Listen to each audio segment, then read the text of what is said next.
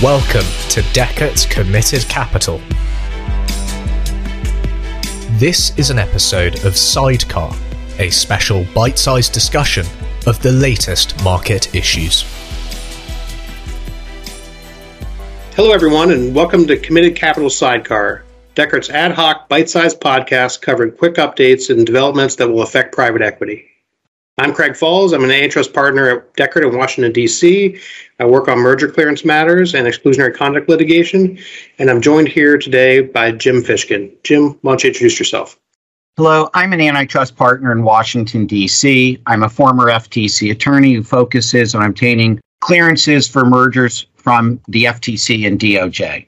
So the topic Jim and I have for you today is that we'll be discussing the U.S. Federal Trade Commission's October announcement that it will require prior approvals for future deals as a condition for any divestiture agreement, and that it may require prior approvals even if the parties walk away from a deal.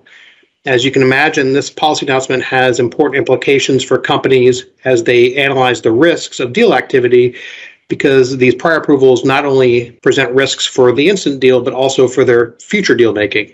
And if you are a company that has a roll-up or a platform strategy in which you intend to make many future deals in the same industry, this, of course, has a major impact on that strategy. So Jim and I will be discussing how exactly this new announcement does and doesn't impact the risks that you face when you're looking at a future deal, and also a little bit about how it might impact terms and purchase agreements. So let's dive in, Jim. What exactly did the FTC announce in October? How do these prior approval requirements actually work? Craig, first, it is important to note the difference between prior approval and prior notice. For about a 25-year period, the FTC required companies subject to consent agreements to provide prior notice for any additional acquisition in each relevant market for which a violation was alleged. And this requirement was in effect for the 10-year length of the consent agreement. So for large transactions that were HSR reportable, the HSR filing satisfied the prior notice requirement. For small transactions that did not require an HSR filing, the parties subject to the consent agreement had to submit the equivalent of an HSR filing to the FTC. If the FTC did not open an investigation after the 30-day waiting period, the parties were free to close their transaction. Fast forward to October 25th, 2021, a highly divided FTC issued its new statement on the use of prior approval provisions in merger orders. Under the new policy, the FTC is now requiring prior approval where previously required prior notice. This one-word change in the consent agreement is really quite significant.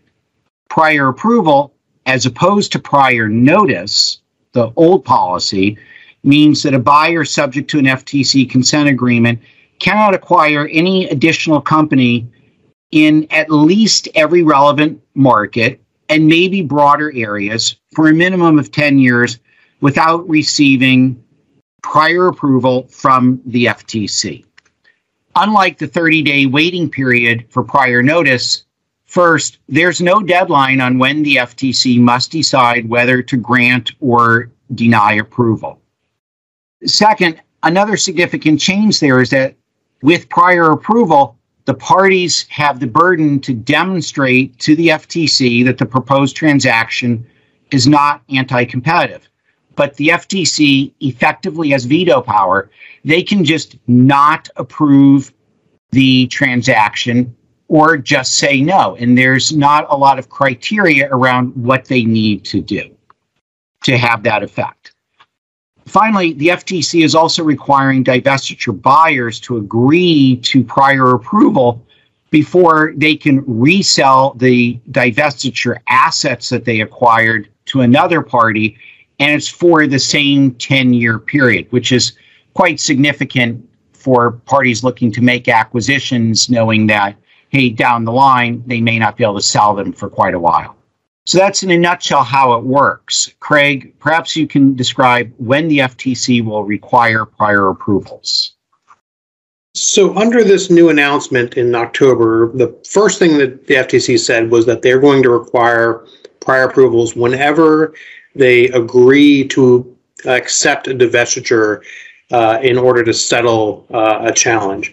So in those many cases where the parties have a deal in which they overlap in some space, but not in all of their product lines, and where they're willing to go to the FTC and agree to divestiture to get the deal done, the new cost of that is not just going to be that your deal is lessened in value by the lost divested asset, but also that you are now subject to a prior approval requirement for your future deals in the scope of the requirement.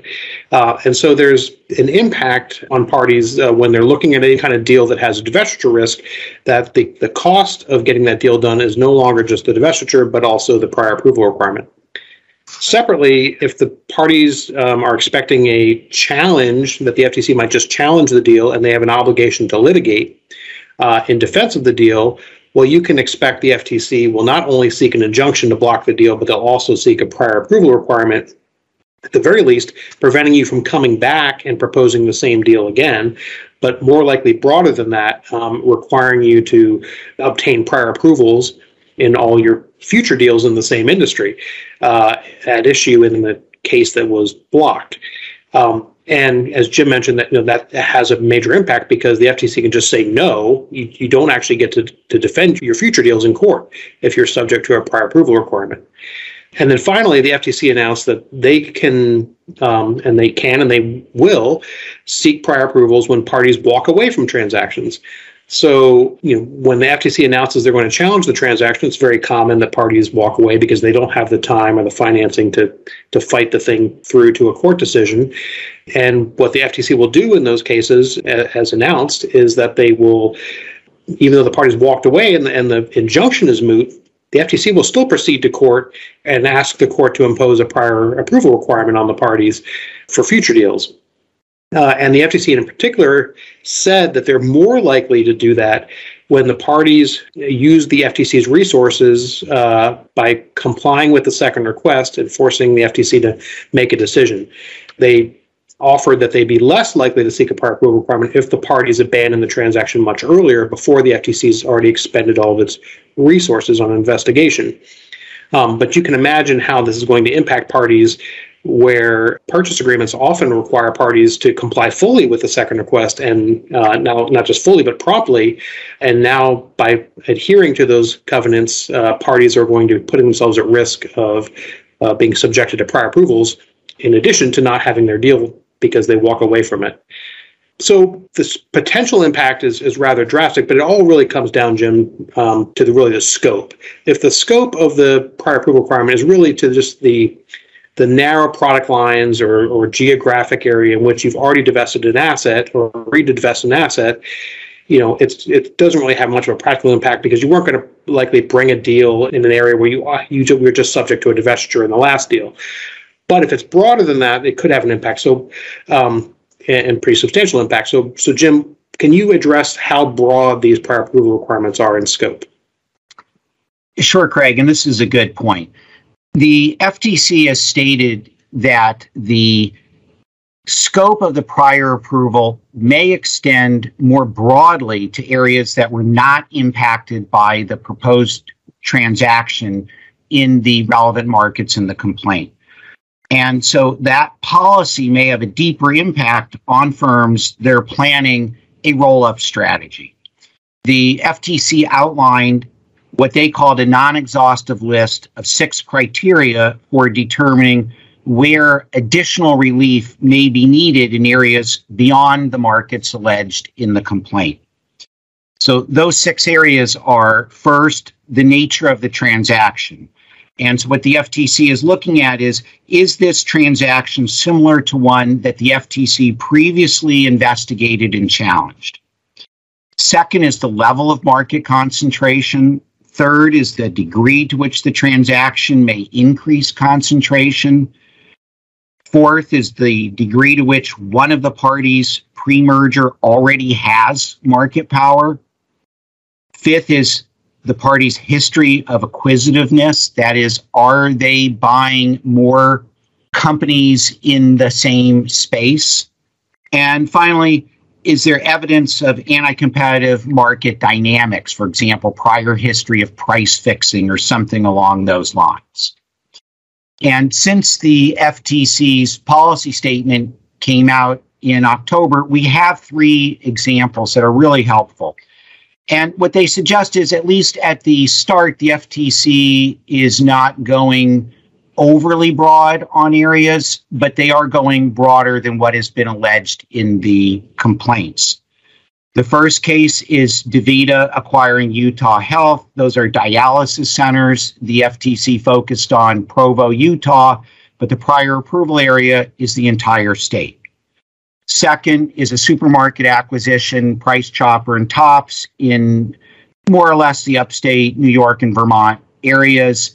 The relevant markets for divestiture are cities, but the prior approval areas extend to full county areas. And finally, there is a generic pharmaceutical merger, ANI and Novidium, where the FTC was also looking at broader prior approval areas. So, for example, one of the alleged markets was a 4 milligram dosage strength, and the FTC included all tablets, not just the 4 milligrams. So those are examples of where, hey, the FTC is going broader, but so far they're not going, extraordinarily broad. So, Craig, how does this analysis and these examples impact the terms of purchase agreements? Assume, for example, that you are a buyer that is willing to make a divestiture to get a deal cleared, and you are willing to take on prior approval requirements, but only in the alleged markets in the complaint where, a broad prior approval requirement is really a deal breaker. What do you do there? Yes, so if you start off with a hell or high water efforts covenant, it would require the buyer to do everything necessary to get the deal done and before the outside date, including agreeing to a broad prior approval requirement. So the first thing we're likely to see are buyers starting to edit purchase agreements, carving out their obligation to agree to a broad prior approval requirement. They could come up with something that's limited to the product lines and service areas of the divested assets, for example. But as those carve-outs get worked into agreements, what you're likely to see is certainty decreasing for the seller. So the seller is no longer getting hell or high water. It's getting something less because the FTC may not agree to take the divestiture without a broad prior approval. So that's one way we might see these agreements get modified. Another way we might see them get modified is that buyers may ask for the right to walk away even prior to a second request if they get a signal that they'll be subject to a broad prior approval requirement.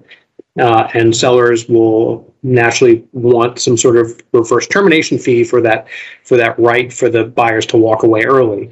And so, this is all evolving. It'll take some time to see how parties adjust to this announcement that just came out last month, but it's certainly going to have an impact on purchase agreement terms, and it'll be an area we'll be closely monitoring.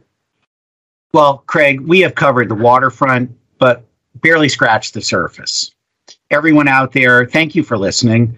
This is an area that we will continue to monitor as we obtain more precedents from the FTC on how it is applying this policy, and as merging parties begin to change purchase agreements in response. As always, we encourage deal teams to get antitrust counsel involved early in the process to best guide you through these developments. If you found today's discussion interesting, do not hesitate to reach out to any of us or your usual Decker contacts with any specific questions.